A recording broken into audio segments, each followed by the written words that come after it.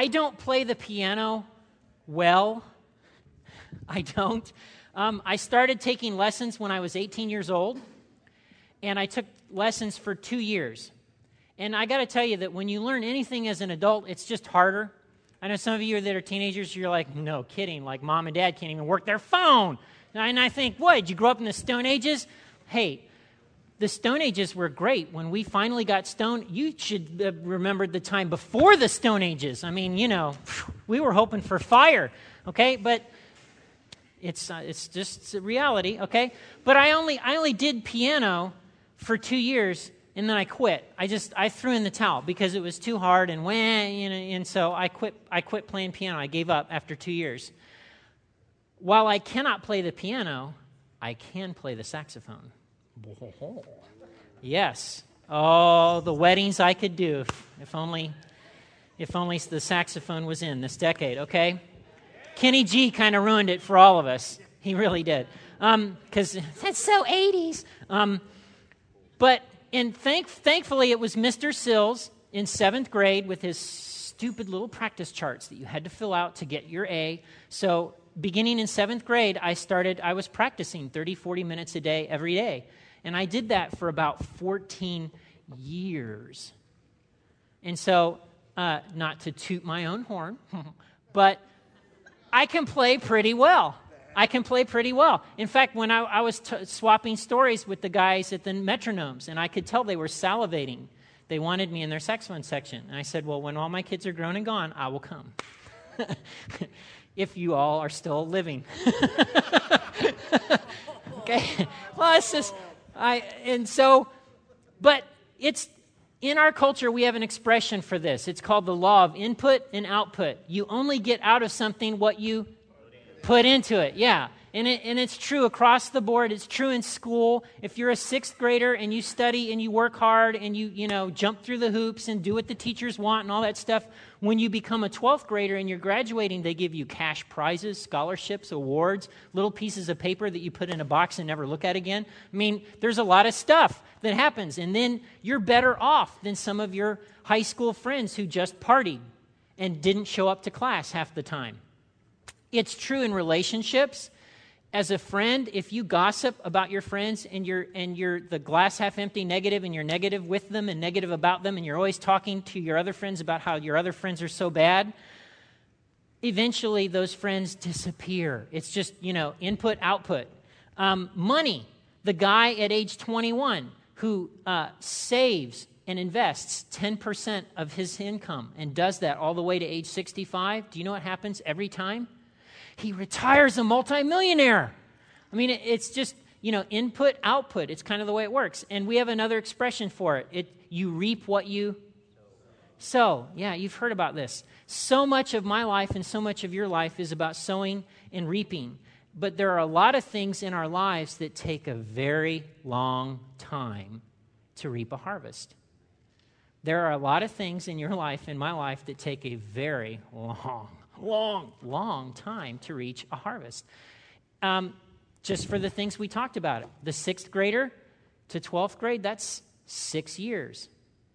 Sowing and reaping in a relationship can sometimes take decades. And forget about the guy, saving money and investing money, how long is that from age 20 to 65? 45 years. That's a long time. There are a lot of things that we sow in life that take a very long time to produce a harvest, which is why it's often so tempting to quit and throw in the towel. And that's what I want to talk to you today about today, is quitting and throwing in the towel and a weariness that can set in. And if you brought a Bible, I want you to open it to the book of Galatians chapter 6, and that's where we're going to be today, Galatians chapter 6.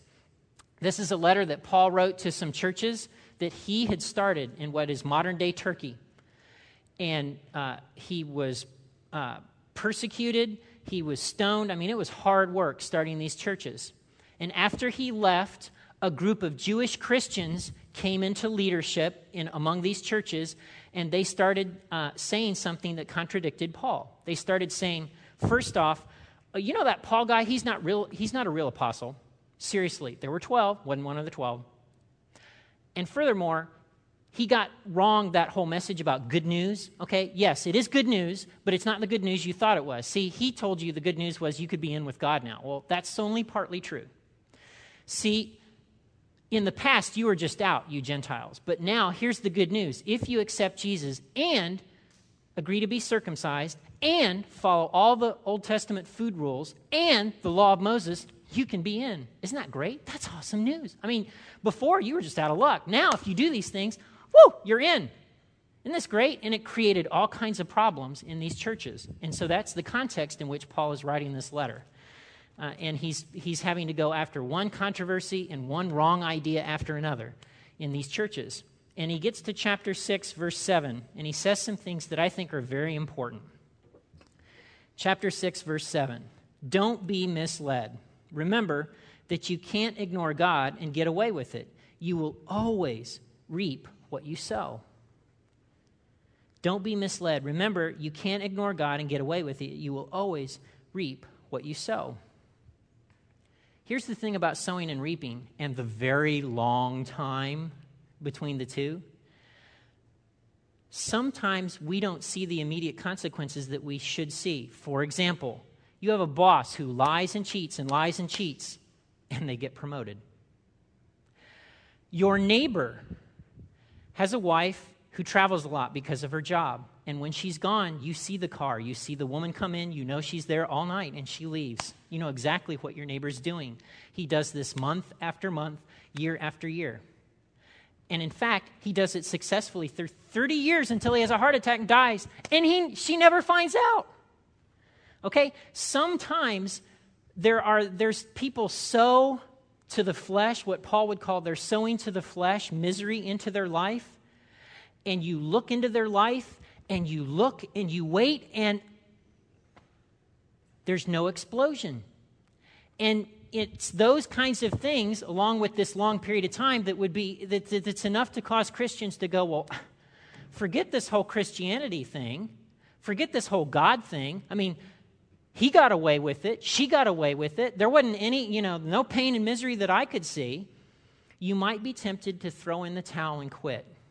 And Paul understood 2,000 years ago that sometimes you don't see the reaping thing in this life, which is why he says, don't be misled. See, you might be tempted to think that sowing and reaping isn't true. No, it's true. All right, and then he goes on, and that's the next verse, verse 8. Those who live only to satisfy their own sinful desires will harvest the consequences of decay and death. But those who live to please the Spirit will harvest everlasting life from the Spirit.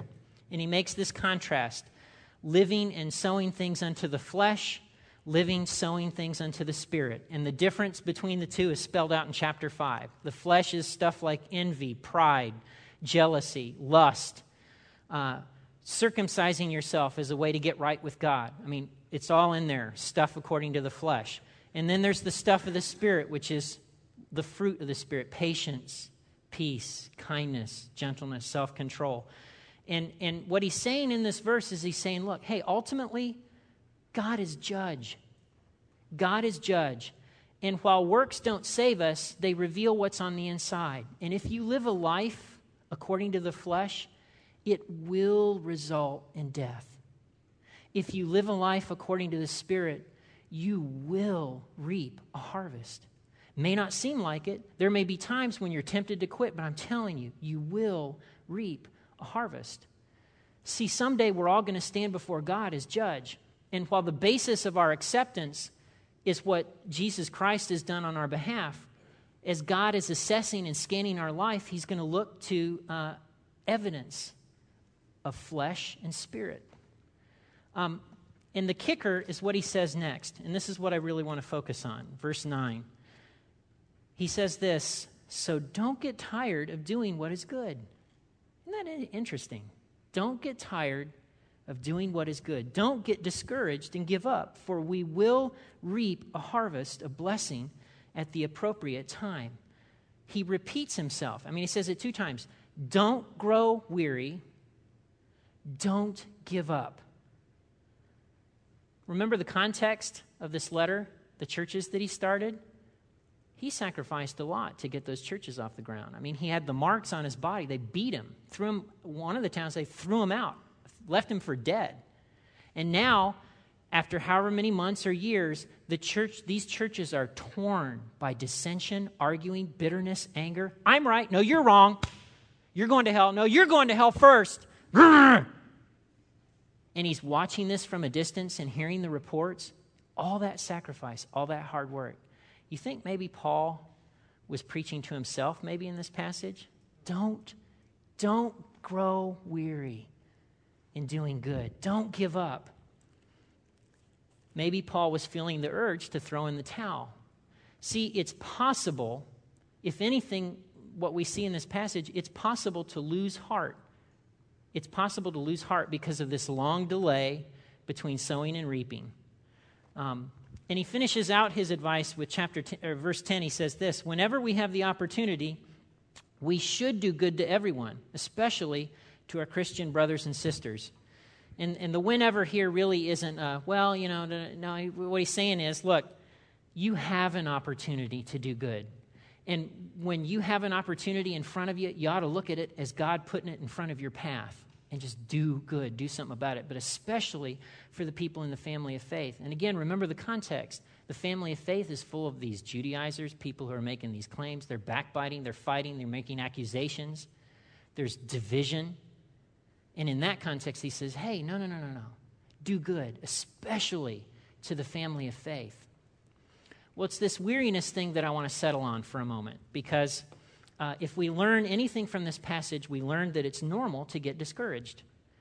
And according to Paul, though, it's not okay to stay discouraged. So if you've ever gotten to a point in your Christian walk where you've thought, this Christian life stuff isn't working, this Christianity thing isn't working, where you've thought, why do I keep trying? I want to talk to that for a moment. First of all, I would encourage you, and here's the practical advice part. When you get to those moments of discouragement, I want you to stop and assess. One, be honest. A lot of what goes on in Christianity these days, we're dishonest with ourselves.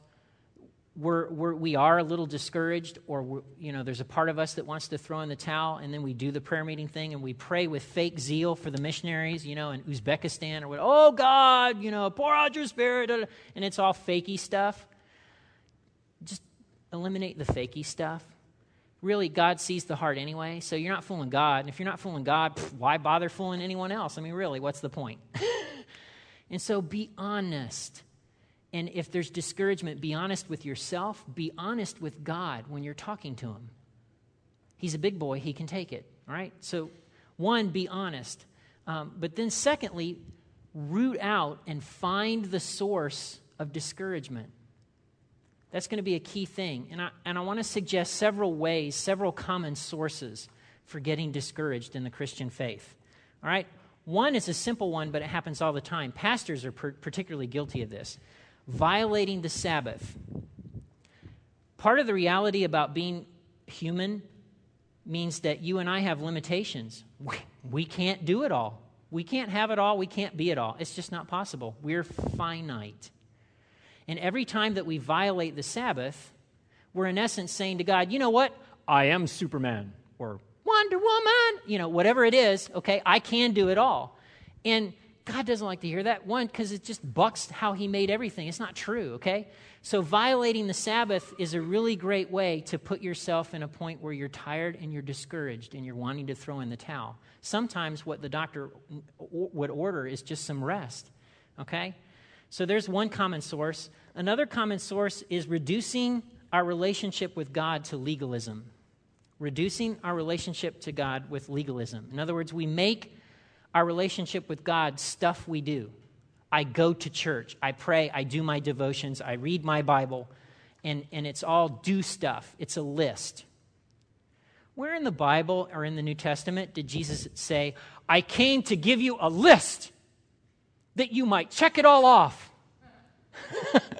Where is that? What gospel? Is that? Come on, is that in Hezekiah? Y'all holding out on me? Okay, no, it's not in there. Jesus did not come to bring us a list. He never said, I came that you might have rules and might enforce them with abundance. No, it's not in the New Testament. What did he say he came to bring? Life. And year after year, century after century, we do what the Jews did. We turn this life thing into religion. We make it a set of rules and lists and stuff to do. And then we get discouraged and frustrated because there's no life in it. Well, duh. He didn't come to bring lists and rules and laws and all that other stuff because it brings death as it always brings. Paul talks about this in Galatians. One good question that you might want to pose to yourself is, what makes me come alive? I know, I'm not preaching New Age stuff here. Bear with me. A few years ago, actually quite a few years ago, I had a friend push me. His name's Stuart, and he pushed me to start getting away hiking and kayaking because he read me accurately. He knew I'm one of these people. I'm a thinker. I'm a contemplator. I'm an introvert, and I love nature.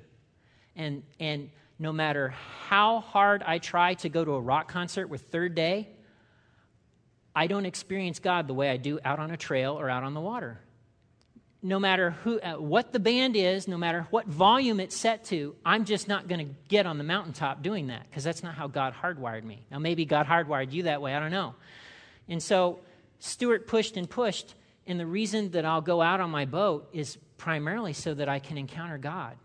I mean, I hear him literally a half an hour down the road. All of a sudden, it's like my mind and my heart is free. And it's like, sometimes I have to get out the notebook and stop and write what I feel like he's telling me because I journal now because that helps me.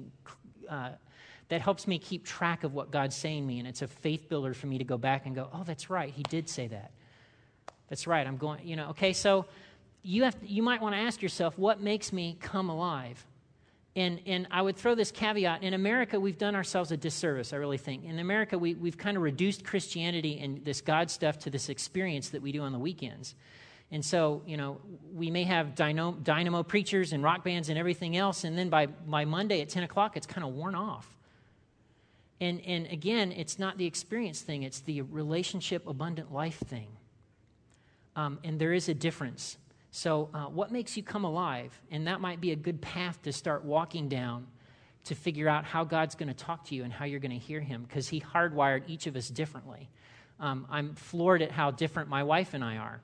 I mean, Jenny hears and experiences God in conversation. It's, boom, boom. It's like rockets going off. And it's totally foreign to me. I'm like, no, God doesn't work that way. Well, of course he does. See, God, okay? So reducing our relationship to God to legalism is a great way to get discouraged.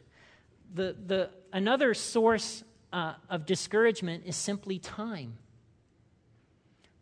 Think about it. For a lot of us, we gave our hearts over to God, and there was that initial wonder, shock and awe and everything else of the Holy Spirit. Time is the worst enemy of enthusiasm. Millionaires get tired of their money, kids get tired of their toys, and Christians get tired of doing what is good. It just happens. Time is that way. There is a good antidote to that, and it really is a simple decision. And it may sound cheesy, but it actually works. And it was an older, wiser pastor who told me this. Pastor Charles, who's been a mentor of mine on and off throughout the years, he started a church, I don't know, a gazillion years ago, and it started like 10 or 12 other churches, and they've got granddaughter churches. So you add it all up, it's like 10,000 plus people that are, doing kingdom stuff because he made a decision to be obedient however many gazillion years ago. And he surprised me one day when we were having lunch because, this was early on in Generations, and early on in Generations, about every other week, I'm going to quit. I'm just going to quit, because church planting is hard. And you can get discouraged. So, I quit. I'm just going to quit. And he shocked me because he was like, yeah, I did that on and off for about the first, 5 years of the church. I had to pick my jaw up off the floor. You, Moses? Because it seems that way to me. You wanted to come? Oh, yeah. He said, the best thing I ever did? I'm like, what? I just decided one day I was done quitting. I quit quitting. What do you mean you quit quitting? No, I just quit quitting. I made a decision. I'm not going to quit. It's not an option. I'm not going to quit. He said, it got better after that. And so, as cheesy as this sounds, one good antidote for discouragement when it comes to the Christian faith, when it comes to this thing where you and I can face this weariness, make a decision. I'm going to quit quitting. I'm not going to quit on God. It's not going to happen. Here's why this is important. The time between sowing and reaping is actually a lot shorter than you think it is. And we tend to think of, our lives as dragging on and, these issues that don't get resolved and all this other stuff. And really, the older I get, the more freaked out I'm at how time just accelerates. It does. It gets faster. And then I'll say to something to Jenny, and then I'll realize that was 5 years ago. What do you mean? I thought that was 3 months ago. No, it was 5 years ago. I should go see the heart doctor now. And so really that time is shorter than you think. It really is shorter than you think. And I know pastors that I went to school with these guys, and they're not in ministry anymore. They quit. And I really do believe that when we get to the other side, when we get to that day, they're going to have a bigger bucket of regret in the sense of, man, why didn't I just quit quitting? Really wasn't 40 years, really as long as I thought it would be. Okay? I'm convinced that most of the people that I've shepherded in life, when we get to that day on the other side, most of them are going to say things to me that are versions of, Max, why didn't you kick me in the butt? Why? It's not going to be stuff like, well, you preach the word too, hard or anything like that. It's going to be the opposite. It's going to be, help me get in line. And I get that way myself, okay? So really what we're talking about is the old Calvinist doctrine of perseverance. He called it the perseverance of the saints. And what Paul is saying in this passage is, it's okay to get discouraged. It really is. It happens. Don't stay discouraged. Because if you stay there, if you stay discouraged, if you don't assess where you are, if you're not honest, if you don't make this decision, you'll end up throwing in the towel. And ultimately, you'll regret it. Because you know what? If you sow according to the Spirit, you will reap a harvest. It's a promise right here in Galatians.